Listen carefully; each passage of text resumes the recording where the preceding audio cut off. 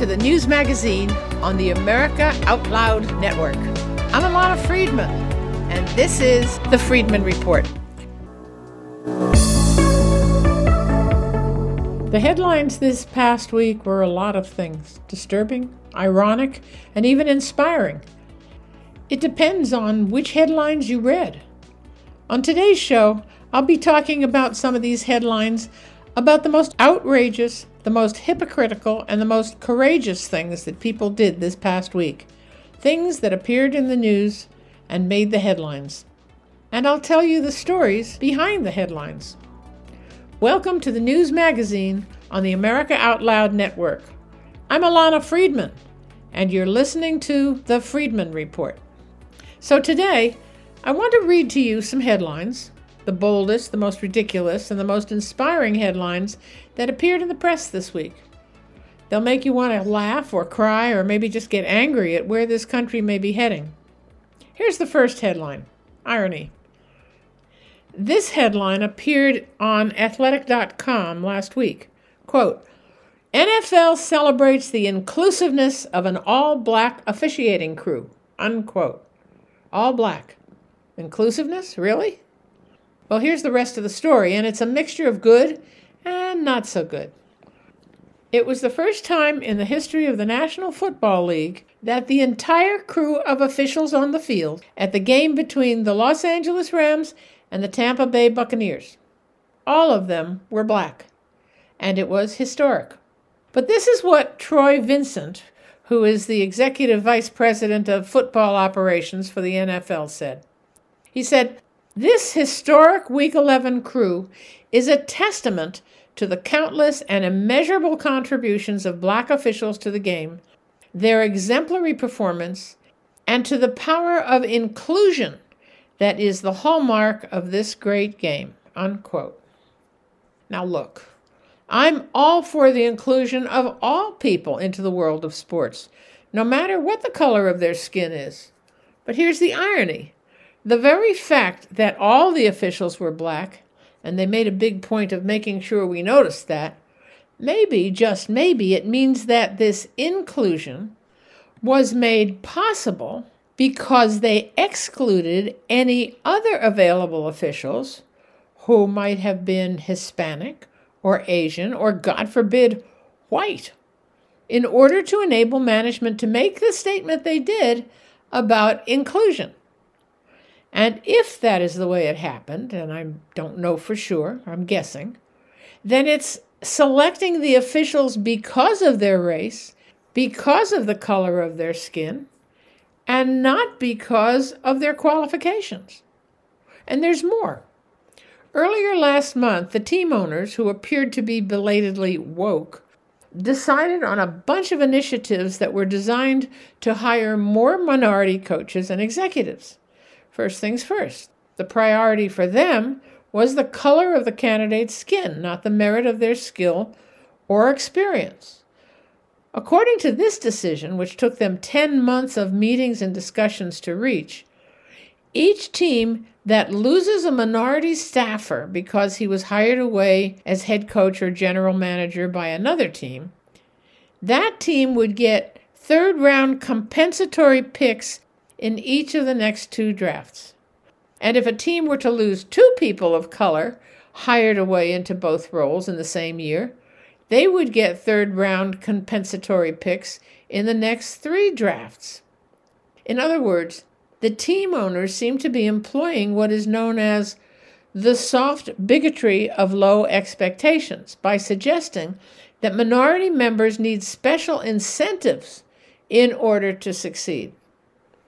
And they're basing their decision to create these incentives without, by the way, first receiving any input from the actual beneficiaries of their so-called generosity.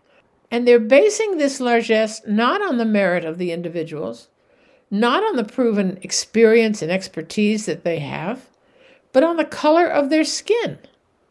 That's not only insulting, it's hypocritical. And, by the way, it's racist. So much for inclusiveness. Now, here's a headline from the New York Post on Monday. Quote, New York City Mayor Bill de Blasio's plea Stay away from Rockefeller Christmas tree, unquote. Really? Okay, let's unwrap this a bit, because it's just one more of de Blasio's idiotic requirements that the people of New York City must obey. Maybe a little history is required here. If you aren't familiar with the long and time-honored tradition of the Christmas tree lighting ceremony in Rockefeller Center in Midtown Manhattan, it's really quite impressive. The city traditionally brings in a huge and gorgeous evergreen tree which is mounted in the plaza of Rockefeller Center near the famous ice skating rink. And every year it is trimmed with thousands of gorgeous lights. And it is a major attraction for New Yorkers and tourists alike. And thousands come to see it every year. The tradition began in 1931. It was the height of the Great Depression, and the workers who were at the time building the Rockefeller Center decided to get together to buy a Christmas tree. Their tree was a 20-foot balsam fir, and they decorated it with homemade garlands. They did the same thing the next year. 2 years later, Rockefeller Center made this a permanent tradition and brought in a 50-foot tree. Then, in 1936, they added the skating rink, and Christmas at Rockefeller Center became a lasting tradition that now draws thousands of people to the site every year and millions more who watch it on television. Until this year. In the typical fashion of New York politicians, Mayor de Blasio can't leave well enough alone. This year's tree was a 75-foot Norway spruce from Oneonta, New York, which is about 175 miles north of New York City. And this tree was dubbed the saddest-looking Christmas tree ever. Its branches were all askew, some of them were stripped, and some were just gone. And it had none of the elegance of the traditional trees that have graced Rockefeller Center for so many years. One source said that it was mostly the New York City workers who destroyed the tree as they tried to get it in place. And according to this source, this tree destruction has happened every year since Bill de Blasio has been mayor, although I don't think it's ever been this bad. Former New York City Police Commissioner Bernard Kerik tweeted this: "What is this, a joke? This is the Rockefeller Christmas tree for 2020. It depicts the mayor's city as it stands today, broken, empty, drained of its life by failed leadership and incompetence." Unquote. In other words, the trials and tribulations that we have all been experiencing during 2020 are reflected in this poor, scrawny tree that now represents a broken New York City with its high crime rate, rabbit-sized rats swarming the Upper West Side, and this tree that was supposed to be so uplifting. Instead, it represents the failures of the mayor himself. But Mayor de Blasio wasn't finished. Wait, listen to this. Because after bringing his bargain basement Christmas tree to New York, he put tight restrictions on who could see it. Here are his rules. First of all, sorry, you just can't come and see the tree lighting ceremony at 8 p.m. on December 2nd. The public will simply not be allowed. And then if you still want to see it afterwards, up close and personal, you have to get a reservation.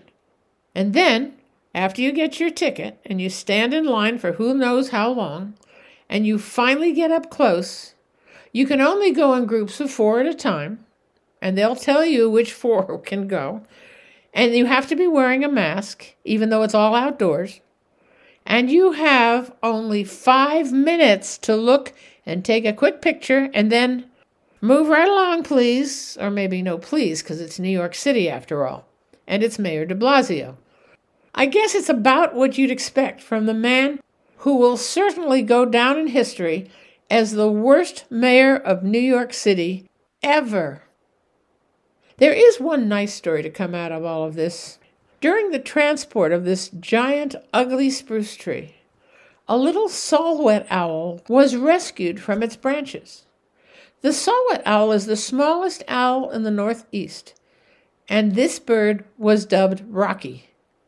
It was treated at the Ravensbeard Wildlife Center in Saugerties, New York, which is between Oneonta and New York City. It was treated there, and it then returned to the wild. So at least that is a story with a happy ending. As for the rest, well, not so much. And here's another headline. Quote, New York City sends TLC workers to defiant SI bar, which locks doors and says it's closed. Unquote. SI stands for Staten Island, which is one of the 5 boroughs of New York City. So here's the story as it appears in the New York Post. There is a bar on Staten Island, and this bar is called Mac's Public House. It's like other small restaurants and bar in that it was ordered to close its operations for indoor service because it was in what the government called a coronavirus hot zone. But the owners of Mac's Public House told the New York Post that they would disobey the orders from both the city and the state, and they declared their bar an autonomous zone, yep, just like in Seattle, and they decided to keep it open. So the New York State Department of Health gave them a shutdown order, which they disregarded. They received thousands of dollars in fines, which they haven't paid, and they stayed open.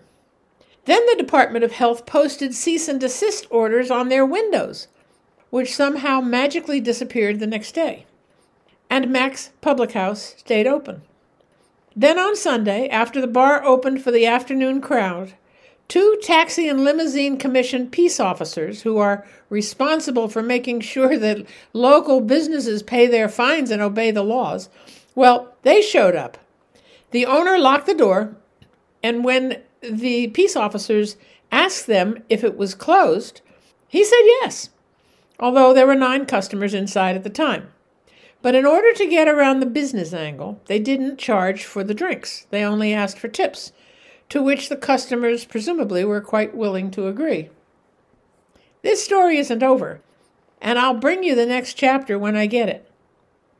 Now here's one more headline before we need to take a break, and it's related to the previous story because it's about what could happen to the owners of Mac's Public House if they have to give in to these endless restrictions and closures. The headline reads like this, quote, nearly 1/3 of New York, New Jersey small businesses reportedly closed in 2020. That headline was on the Fox Business website. I suppose I need to give you more context, although I suspect that most of my listeners already understand the context. Under the misguided hands of New York's Governor Andrew Cuomo and New Jersey's Governor Phil Murphy, small so-called non-essential businesses have been hit hard. Last March, Governor Murphy ordered the state's 9 million residents to stay home. That was except for absolutely essential reasons, like going shopping or going to the doctor. And he also ordered that all, quote, non-essential, unquote, businesses close until further notice. That's what he said. Only a week earlier, he had strongly suggested, in quotes, that all non-essential travel be canceled between 8 p.m. and 5 a.m. But within just a few days, he changed his mind and ordered a complete shutdown, a 24-hour stay-home shutdown. The only people who were accepted from that order were so-called essential healthcare workers and emergency responders, and of course they are essential. And he also exempted those people who get to work in businesses that are allowed to be open, like supermarkets, and also to members of the media. That's essential. At about the same time in New York, Governor Andrew Cuomo did more or less the same thing. On March 20th, he ordered the entire state to shut down. The order shut down all non-essential businesses and excluded only supermarkets and grocery stores and pharmacies, and gas stations and liquor stores. Okay. He also exempted restaurants, but only for takeout service. Then, last week, he issued another order, this one on private homes just before the Thanksgiving holiday. He put a 10-person cap on family gatherings. All these lockdowns were ostensibly to protect New York and Jersey residents from spreading and contracting the China virus. But what he really did was deprive people of their livelihoods, prevent them from earning a living so they could pay the rent, feed their families, and lead a life with purpose. When school closed, working parents had to stay home. For many, life was tense. People were not used to spending 24 hours a day together in a close environment. Suddenly, they had no choice. And not unexpectedly, incidents of domestic violence grew rapidly, violent crime became more rampant, and nearly 1/3 of small businesses closed their doors forever. So their employees were no longer on furlough. They were now unemployed. These two governors, along with their comrades in arms in Michigan, California, Oregon, and Washington State, all these governors and mayors suffer from a God complex. They think they know better than their constituents. They think they have the right to order us around and control our lives, and they abuse the power that was given to them by the people they now insist on controlling. And the people who are most responsible for the way these men and women abuse their power are the very people who put them in office, the ones who elected them, and then re-elected them. It may sound harsh that they are getting what they deserve, but there is some truth to that. Our elected officials are supposed to represent us, not rule us. We'll talk a little more about this in a bit, within the context of the crisis that is going on in this country today, right after the break. What if a new treatment backed by 17,000 scientific articles was proven to extend our lifespan, protect against terrible diseases like cancer, heart disease, and dementia, make us more attractive and thinner, feel calmer and happier, and boost energy levels, memory, and performance? What would you pay for even the smallest dose of this treatment? Well, the good news is you don't have to pay anything, because these are just some of the benefits of a full night of quality sleep. If you're one of the millions of Americans who need better quality sleep, the time to change is now. Until now, most sleep aids haven't worked, but a new, easy-to-swallow sleep gel, invented by the leading nutrition company, HealthyCell, is designed to support all 4 stages of human sleep to help you fall asleep, stay asleep, sleep deep, and wake up refreshed. It's called REM Sleep. To get a free 2-night supply of REM Sleep, visit healthycell.com/sleep. That's healthy, CELL.com/sleep.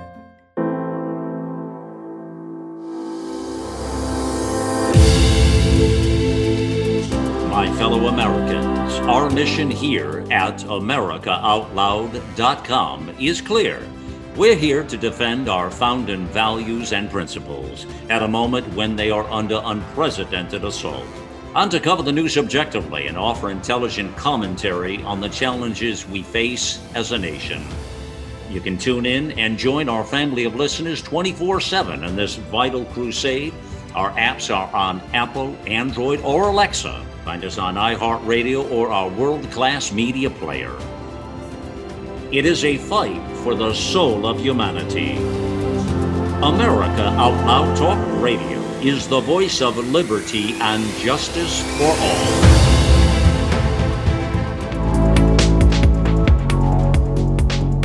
Well, I wouldn't be doing my job if I didn't talk about what's going on with the election scandal and the vote counting machines that switched Trump votes to Biden votes, and all the other crimes that went along with that. You know what makes me really mad are the people in the mainstream media who refer to the accusations of fraudulent behavior as, quote, unfounded or, quote, untruthful, and who refer to Joe Biden as the undisputed president-elect. It's all rubbish. There is so much evidence to indicate that there was intentional fraud in virtually every swing state, that it has been planned for a very long time, and that the people behind it are all not only without remorse, but in fact, they continue to cover up the facts and to celebrate their victory. So for the people on the left, and particularly the people in the mainstream media, to call the accusations unfounded and false is worse than bad journalism. It's exactly what the president calls it. It's fake news. It's lies. They make it up to be what they want it to be without regard for either the truth or their own responsibility to report the news.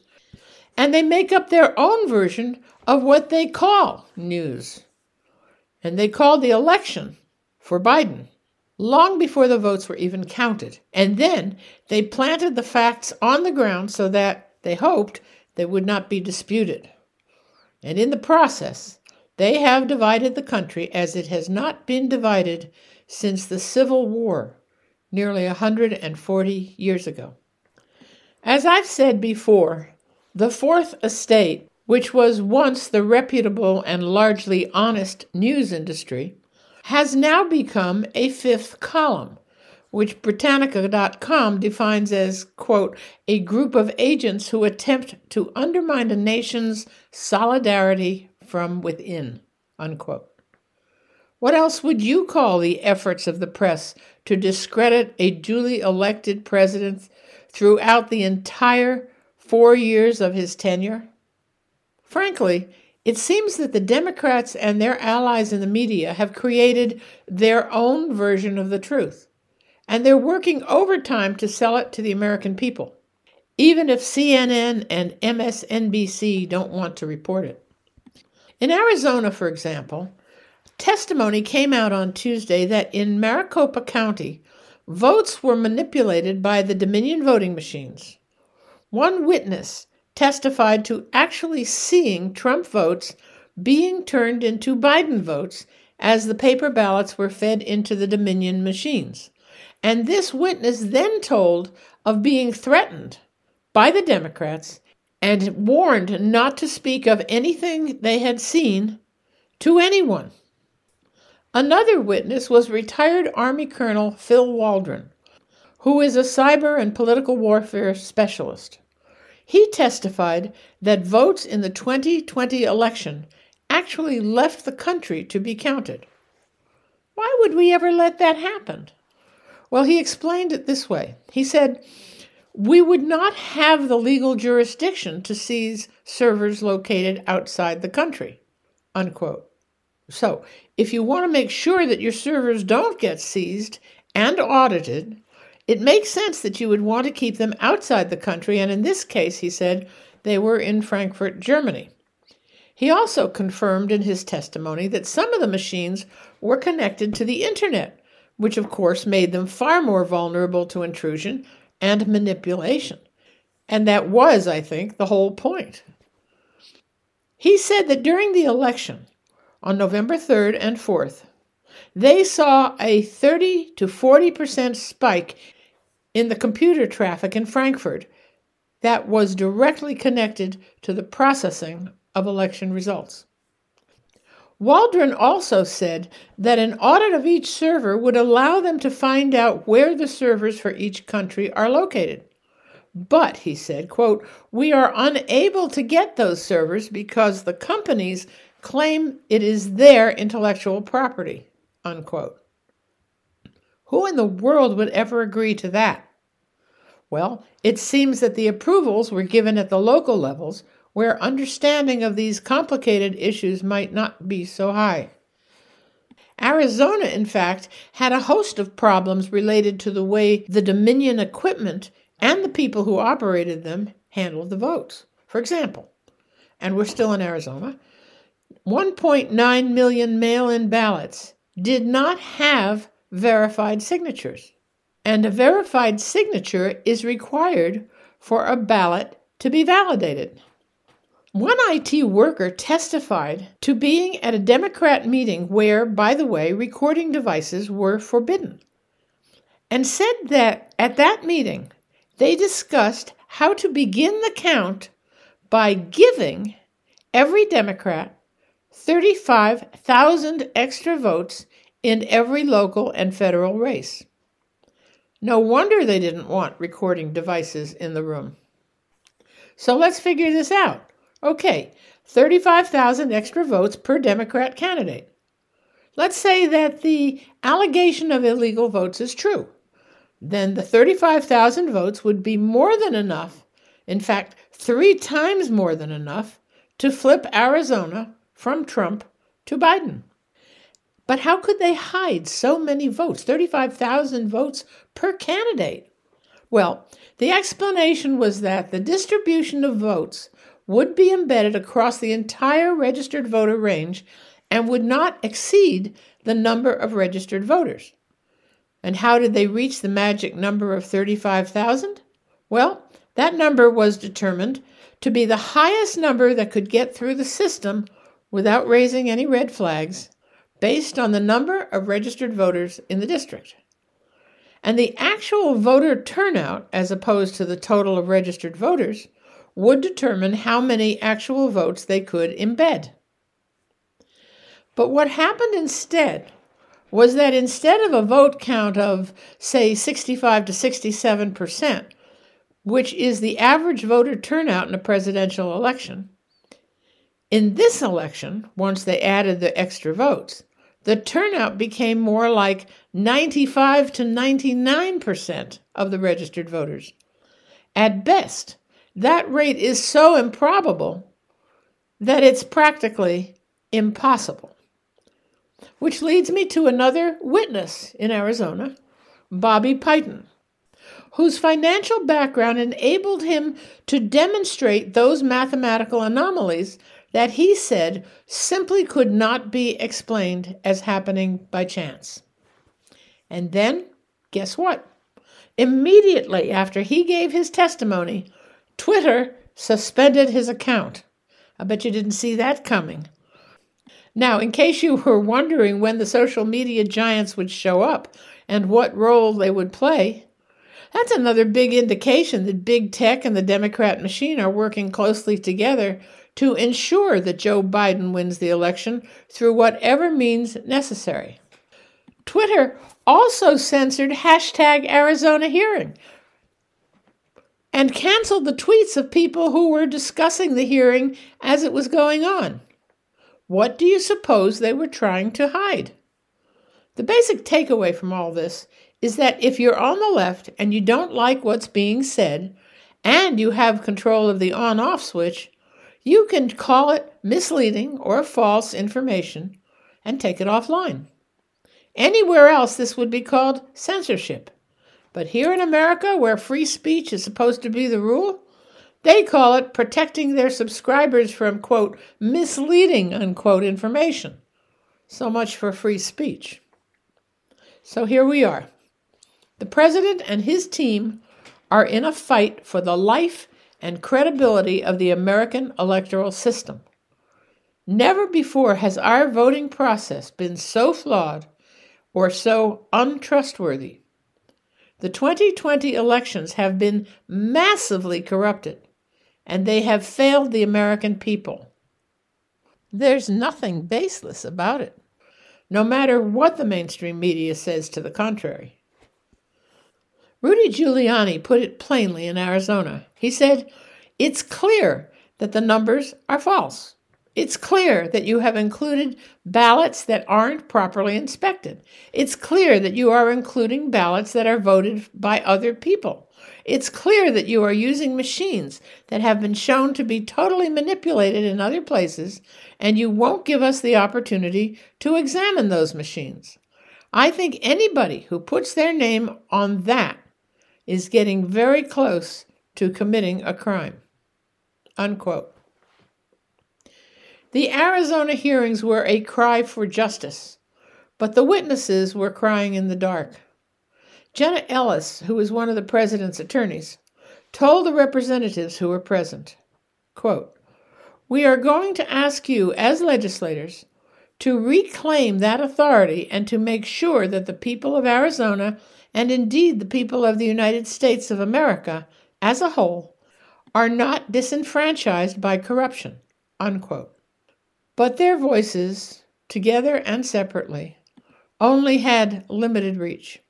It should surprise no one that not one reporter from the mainstream media bothered to show up to cover the story. And it was a story. And Twitter deleted the hashtag Arizona hearing and censored any tweets that referred to the events while they were happening. The news was censored because it didn't fit the narrative that the Democrats and the mainstream media want America to hear. Arizona's House Democrats called the hearing a meaningless waste of time. Of course they did. And it's not just in Arizona, by the way. In Pennsylvania, during the last legislative hearing, Rudy Giuliani and Jenna Ellis brought witnesses to testify to the state Senate about voter fraud. Senator Colonel Doug Mastriano led the session that revealed an awful lot of pertinent information regarding the voter fraud. It didn't take long, only a few hours in fact, before Mastriano's personal Twitter account was suspended. One very compelling witness said this, quote, "My name is Gregory Strenstrom.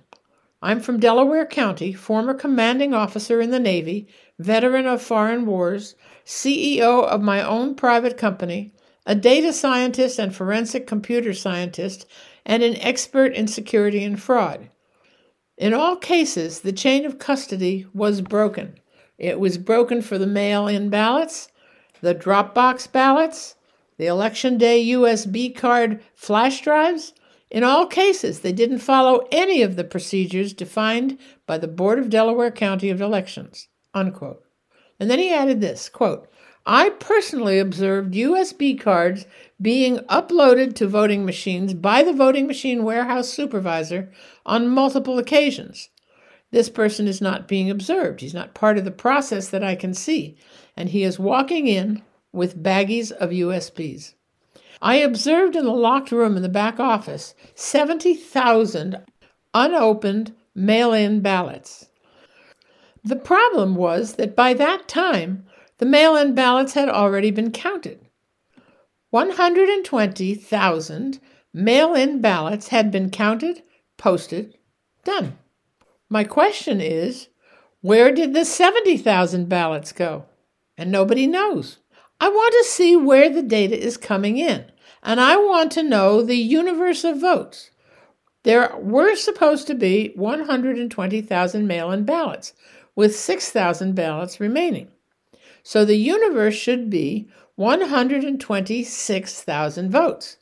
When I get back there, we don't have 126,000. We have 200,000 votes," unquote. The hearing, which was held in Gettysburg, was called by Senator Mastriano in order to, as he said, quote, "find out what the heck happened in this election." Over the past few weeks, he said, I've heard from thousands of Pennsylvanians regarding issues experienced at the polls, irregularities with the mail-in voting system, and concerns about whether their vote was counted. We need to correct these issues to restore faith in our republic, unquote. Those are pretty strong words. And Pennsylvania Commonwealth Judge Patricia McCullough apparently agreed. So on Friday, November 27th, she ordered Pennsylvania not to certify the results of the 2020 election. She said, and I quote, "The petitioners appear to have a viable claim that the mail-in ballot procedures set forth in Act 77 contravene," unquote, "the provision of the Pennsylvania Constitution that addresses absentee voting." And on the same day, Republican members of the Pennsylvania General Assembly introduced a resolution that would, if passed by its members, declare the results of the 2020 presidential election to be in dispute. The resolution, quote, "urges the Secretary of the Commonwealth and the Governor to withdraw or vacate the certification of presidential electors and to delay certification of results in other statewide electoral contests voted on at the 2020 general election," unquote. And yet, with all the evidence piling up to indicate a massive fraud and cover-up attempt, the mainstream media, the Democrat Party, and even the federal government agencies have seen no evil. According to a joint statement by the Department of Homeland Security's Cybersecurity and Infrastructure Security Agency, who oversee the U.S. election security, quote, there is no evidence that any voting system deleted or lost votes, changed votes, or was in any way compromised, unquote. And the DHS has called this last election, quote, the most secure in American history, unquote. They refer to any conflicting account as conspiracy theories. This story is far from over. The accumulating evidence of massive fraud of many kinds, from middle-of-the-night ballot dumps with all the ballots bulleted for Biden, huge numbers of vote flipping from Trump to Biden, large numbers of invalid ballots being counted and sometimes counted multiple times, ballot counters changing markings on ballots, massive additions to the number of voters, and on and on and on. The scope of the corruption that permeated this election is unlike anything ever seen in the United States before. And to say it must be identified and stopped, and the criminals who perpetrated should be punished, all that is stating the obvious. And yet, to the left, it's anything but obvious. It's only conspiracy theory. It falls into the category of the dog ate my homework. If you say it long enough and loud enough and often enough, even you begin to believe it. Only it's false. If our judicial system holds itself to the standards that our founding fathers built into our government, then the truth will prevail, and the integrity of our national elections will be preserved. There seems to be little doubt that there is a great deal of Democrat power behind the long list of dirty tricks that they used to turn the election from red to blue, and that will be a major stumbling block on the path to justice. But if the Democrats are, in the end, able to prevail in spite of all the evidence of their criminal activities, what will be the reaction of the 73 million people who voted for Donald Trump? We'll talk about that right after the break. Think back to the last time you felt healthy and energized. The best times of our lives occur when we're at the peak of our health, sleeping better, full of energy and focus. We know that fades with age, and you might be feeling the effects of aging as low energy and poor sleep. But it doesn't have to be that way. There haven't been any nutrition systems designed to rejuvenate our bodies as we get older until now. Healthy Cell Pro is the only multi-nutrient system that impacts the building block of your body, the cell. Created by anti-aging expert and Nobel Prize nominee, Dr. Vincent Giampapa. Award-winning Healthy Cell Pro cuts through the complexity of nutrition supplements by simply giving you the purest ingredients, filling dietary gaps to nourish your cells and enhance your quality of life for optimal performance. Visit healthycell.com and use code OUTLOUD for an exclusive discount, or call 844-869-9958. Now, before the break, I asked a question. If the Democrats prevail, what will the 73 million people who voted for Trump but were disenfranchised by the Democrats' dirty tricks, what will they do? We already know what the left will do if the courts decide for President Trump. We've seen it on the streets of Seattle and Portland and Chicago, Minneapolis, New York, Atlanta, and countless other cities. The so-called peaceful demonstrations that end in riots, the wanton destruction, the lawlessness, and the reversion to violence. But if Trump is unsuccessful and Biden becomes the president, how will the tens of millions of Trump supporters react? Will they take to the streets? Will they take out their rage on their neighbors the way the left has done? In the past, when huge numbers of Trump supporters have congregated, they've been peaceful and respectful. And when it's time to go home, they have picked up their trash and they left the place more or less as they found it. For example, when 20,000 Virginians demonstrated at the State House to protest the governor's proposed gun laws, that's exactly how they behaved. No riots, no damage, not even any trash left behind. Here's what I fear. That in the event that the Biden camp is successful, that their bag of dirty tricks has worked and Joe Biden becomes president, this may be what happens next.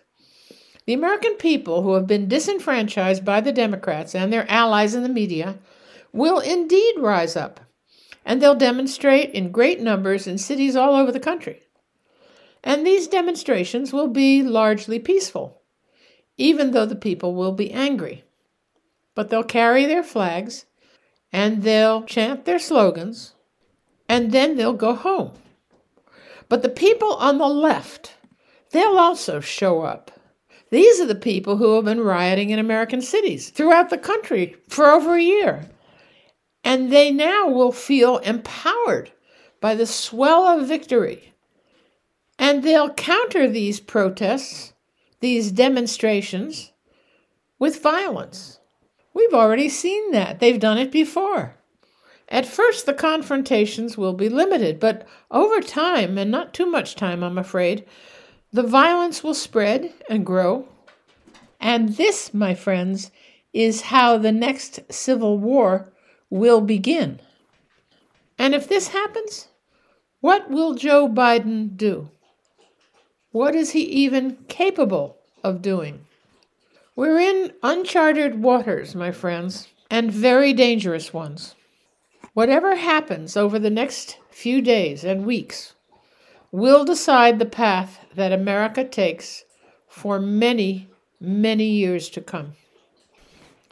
Now, here's a part of what we're going to have to deal with in the coming days and weeks and months, and it isn't even here in America. There's a big world out there, and it's easy to forget, because there is so much of consequence going on right here at home. But let's take a look at the other side of the world, the Middle East. The Middle East has been a tinderbox from time immemorial. Thousands of years, it was always right in the crossroads between Europe and Asia and Africa. Countless armies marched through it and fought each other over and over again. So first, the good news, and there is good news. President Donald Trump did something that no president before him has been able to do. And he did it with creativity and imagination, and he achieved something that no president before him even thought of. He created a legitimate pathway for the normalization of relations between Israel and her Muslim neighbors. This was major. This has rebalanced the entire region and has given a new spirit of hope to millions of people. And so far, it has worked. Israel now has strong economic ties with the United Arab Emirates, Bahrain, and Sudan, who have already forged new relationships with their former enemy.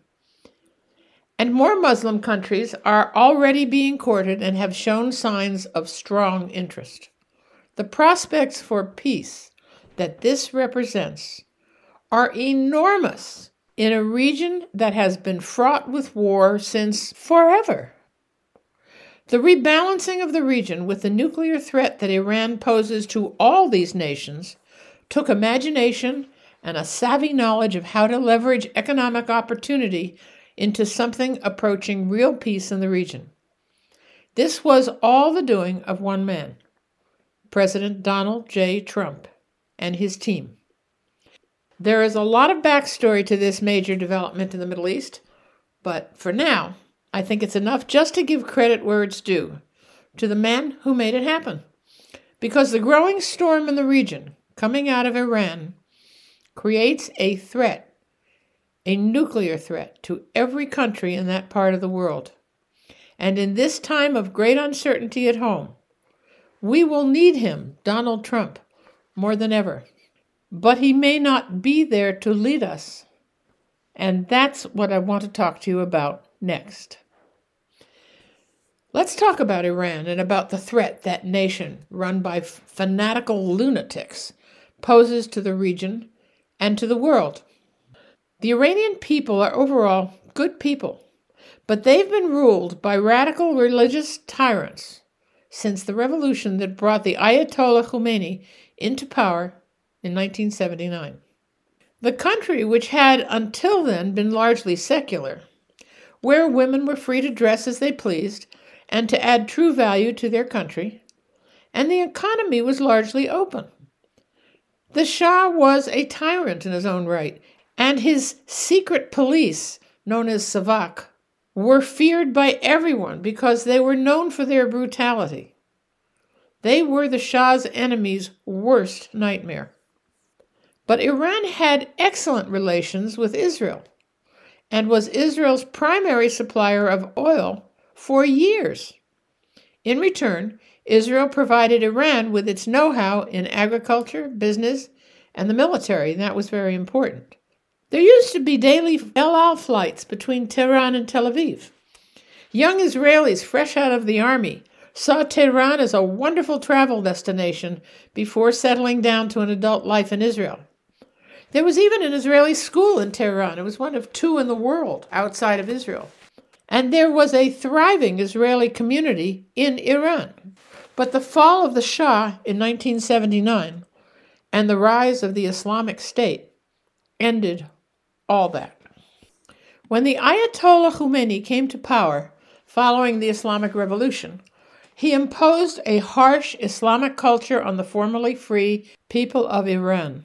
What had once been a relatively free country became enslaved under the tyranny of the new Islamic government, and it stayed that way for more than 40 years.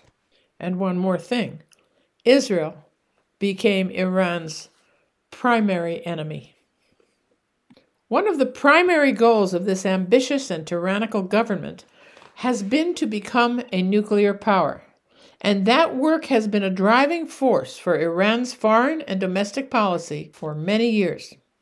So in 2012, when the threat of UN inspectors loomed large on Iran's nuclear horizon, the government moved a big piece of their nuclear development to North Korea.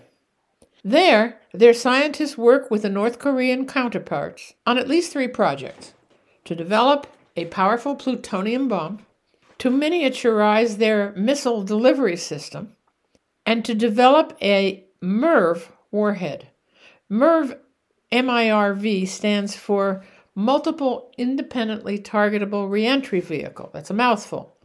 What that is a missile payload with multiple warheads that can be fired independently at multiple targets. Kind of scary, don't you think? In Iranian or North Korean hands?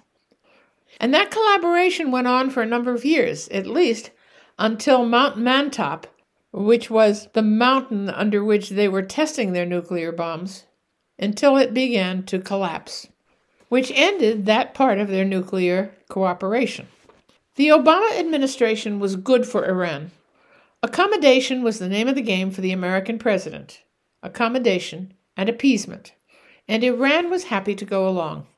Under the leadership of Secretary of State John Kerry, the U.S. negotiated the JCPOA that gave Iran just about everything they wanted, including a path to becoming a nuclear power, with only limited UN inspections that met Iran's devious requirements. And in fact, Iran breached that deal at the Natanz fuel enrichment plant by replacing their first-generation IR-1 centrifuges, which were supposed to be the only ones Iran was allowed to have at that site. They replaced them with advanced cascade centrifuges for enriching their uranium. So that is a breach of the 2015 nuclear agreement.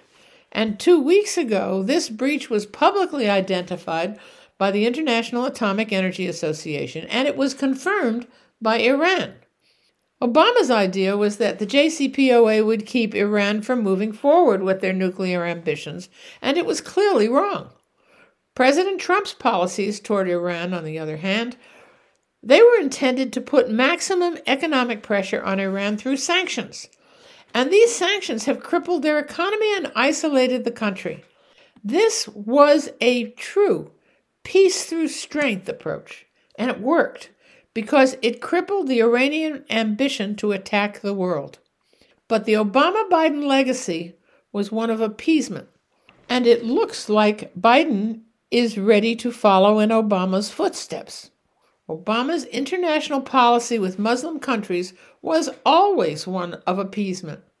He gave the world's biggest state sponsor of terrorism, Iran, a plane full of cash in return for 4 American prisoners whom Iran had held hostage. And by the way, Iran would not release them until that plane full of cash was on the tarmac. And this money, for sure, we know it for sure, didn't go to build infrastructure or improve the lives of the Iranian people. It went to support terrorism, Hamas, Hezbollah, and others. And the policy of appeasement led to the signing of the JCPOA. That's what we did best under Obama. The best that can be said about the JCPOA is that it gives the U.S. and the other countries who signed it a false sense of security, because Iran never intended to honor it, and they didn't. Once Trump was in the White House, he was able to keep Iran in line through harsh sanctions that nearly destroyed the government. And between you and me, that would have been a good thing. Iranian soldiers weren't being paid or fed, and only the IRGC, the elite Iranian Revolutionary Guard Corps, only they received adequate financial benefits and food. At the same time, inflation was rampant. The price of gas doubled overnight, and a popular uprising was growing exponentially and threatened to bring down the government. At one point, the Ayatollah was so worried that he and his senior clerics sent their families abroad, just in case. Then the China virus came. It impacted the failing economy, and it also stopped the spreading popular demonstrations against the Iranian government cold. Now Biden says he wants to renegotiate the JCPOA and lift the sanctions, and he has a lot of support. But the support comes largely from people who don't understand their adversaries and whose personal and financial interests outweigh their common sense. So the argument now is that Iran broke the deal and has enriched its uranium in spite of the deal. Critics see this as a Trump failure, but they're wrong. Because of his firm hand with Iran, President Trump has kept the Middle East from dissolving into another war. It's interesting, that former Defense Secretary Robert Gates, who served under every president since Richard Nixon, except for Bill Clinton, he said that Biden has been, quote, wrong on nearly every major foreign policy and national security issue over the past 4 decades, unquote. Wow, that's pretty strong. The nuclear deal with Iran is certainly no exception. Biden thinks that such a deal is permanent in its commitment. He doesn't seem to understand that every country sees its own interest in these multi-nation deals, and that every person sitting at the table also has a stake in the outcome, personal as well as national. And the Iranians are no different, and they don't think the way we do. As we already know, the Iranians broke that deal a long time ago. And they were able to do that because whatever inspection requirements there were in the deal, they were not nearly strong enough and could never have been enforced. And beyond that, we know that Iran went to great lengths to avoid inspection. As I mentioned before, these included moving its R&D to North Korea, where both governments continued to work on nuclear projects without any United Nations inspections at all. But now we are facing a new threat. Last year, when Iran began to shell our troops in Iraq, President Trump sent them a very strong message. Very few people knew about it, but the threat from America was real and imminent, and Tehran knew it. All of a sudden, the shelling stopped, and Iran announced that it was over. President Trump withdrew the threat, and that immediate crisis was over. But in a similar situation, what would Biden do? Would he try to negotiate while our soldiers were under attack? Or would he do what Obama did in Benghazi? Obama did nothing, and 4 brave Americans died that night. The problem that Donald Trump is facing right now is how to protect America from Joe Biden when it comes to Iran.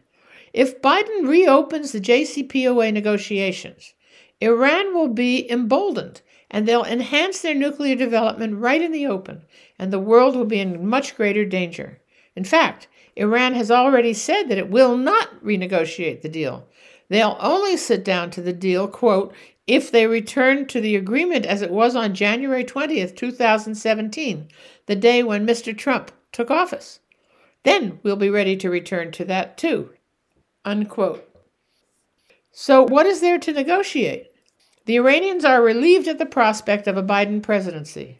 They won't have to deal with Donald Trump anymore, and they can go back to getting what they want and not worry about consequences, because there won't be any. President Trump has only a few options, because he knows that if he does not get his second term, Biden will destroy much of what he has done, and America will be at great risk from Iran and from within. So Trump's options are limited. How to keep America safe. Last week, the senior nuclear scientist in Iran was assassinated. Iran has already threatened revenge on Israel and on us. Israel is gearing up for an attack. But as long as Donald Trump is in the White House, I feel reasonably safe. And we'll have to see what he is willing to do in the weeks that remain of his first term. Stay tuned. You've been listening to the news magazine on the America Out Loud Network. I'm Alana Friedman, and this has been The Friedman Report.